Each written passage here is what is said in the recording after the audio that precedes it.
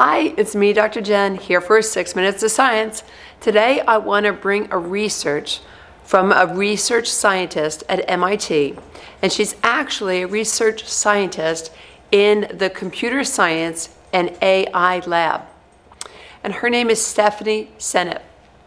And the article that I want to bring to our attention is called Risks of Vaccine Injuries and Neurodegenerative Diseases and Vaccine Autoimmune Deficiency Syndrome.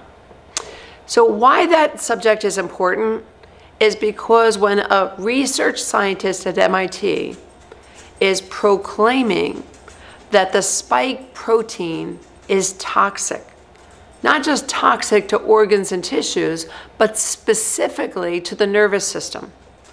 She talks about in this paper that the organs that are well supplied by the vagus nerve, such as the liver and the spleen, have been correlated with producing neurodegenerative changes subsequent to people that have been vaccinated. It's important to understand that this spike protein occurs when we are naturally exposed to the SARS-CoV-2 virus, as well as when we are vaccine exposed to the spike protein. Remember, when we're vaccine exposed, then we're continually producing more of those spike proteins, and that's a concern. So the spike protein is what's responsible for the damage to the organs and tissues.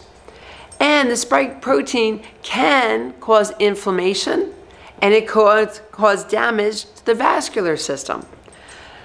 So whether or not the spike protein after injection or infection, the damage to the cells and tissues is evident. Now, when we have the mRNA vaccine, it ends up in high concentrations in organs such as the liver and the spleen.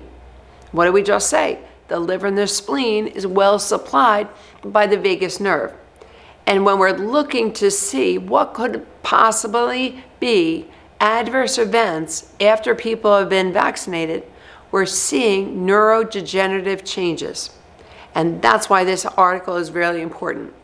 Another thing that I thought was really significant to bring up from this article is that she says that the breast cancer is 3 times higher for the people that have been COVID vaccinated just in 1 year of research compared to the 31 years of all the other vaccines. So let me say it again. The people that are vaccinated with COVID-19 are 3 times higher incidence of breast cancer than all the past 31 years of vaccines put together. And they're also seeing a lot more incident of lymphoma with SARS-CoV-2, the COVID vaccines.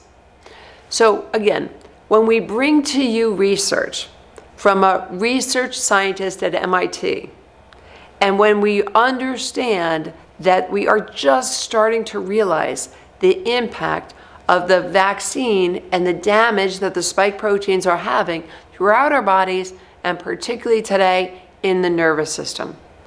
So it's my hope that we are good scientists, that we are not holding information back, that we are utilizing information so we can live, and we can live way beyond the pandemic and do it compassionately and build bridges. That's what we do in 6 Minutes of Science. That's who we are. And I am compelled to share research.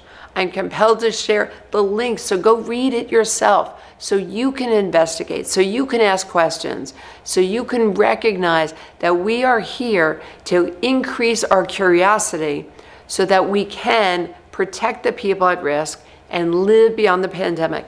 Not just in this time period, but at all times. What are we doing that has impacts on our nervous system that we could be helping our bodies rather than harming it?